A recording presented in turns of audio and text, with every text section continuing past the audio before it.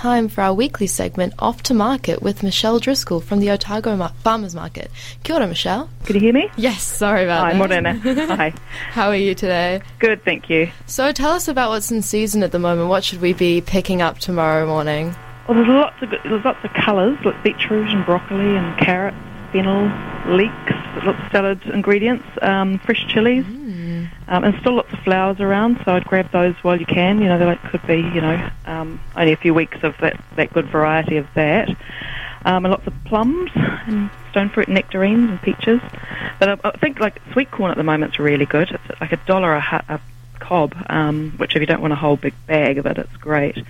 And I've been fantastic. like every night this week. I've been throwing one in the microwave and cooking it in the whole husk, and it's like within 3 minutes you've got half your meal. It's great. Yeah, tell us about some other things we should be cooking with what's in season at the moment. Well, I mean, all those vegetables. The leeks are like $2.50, $3 each, and they go a long way in a meal. Just throw them with some olive oil and cook them up into soups. Feels like soup weather as well at the moment, I think. I think this rude awakening to autumn. Yeah, the weather's been pretty bitter. So, and also, actually, there's chooks, frozen free-range chooks, which you can get 2 for $11, which is that's going to give you a good stock and a good soup and a good meal as well. So that's a good value thing to grab. Sure is. Now, tomorrow morning, many students will be feeling pretty dusty after a big night. What good, say, hot food options are available at the farmers market for a much-needed, nourishing breakfast?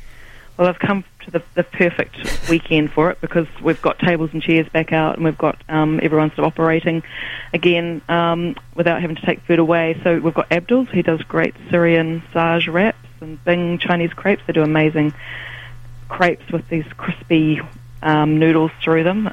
French crepes.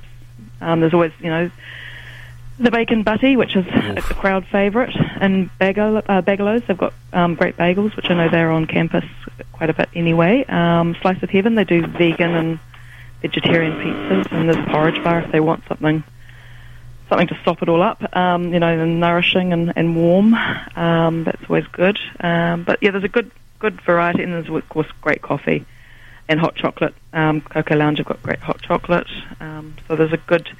And it's sunny tomorrow, so you can soak up the sun and, enjoy it at the market rather than taking it away. Sounds like a gorgeous day.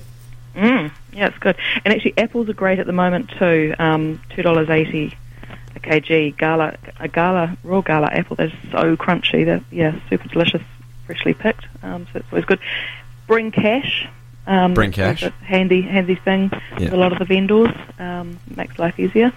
Yeah. Yeah, cool. There should be plenty to do and see and eat, I think. And also, obviously it's the season for hot cross buns. So, made from scratch hot cross buns are pretty good. Sounds pretty tasty. And, there's peacherines and nectarines and a whole lot of fruit for the week as well. So, it's good. Sounds like there's a really good range of stuff on offer there.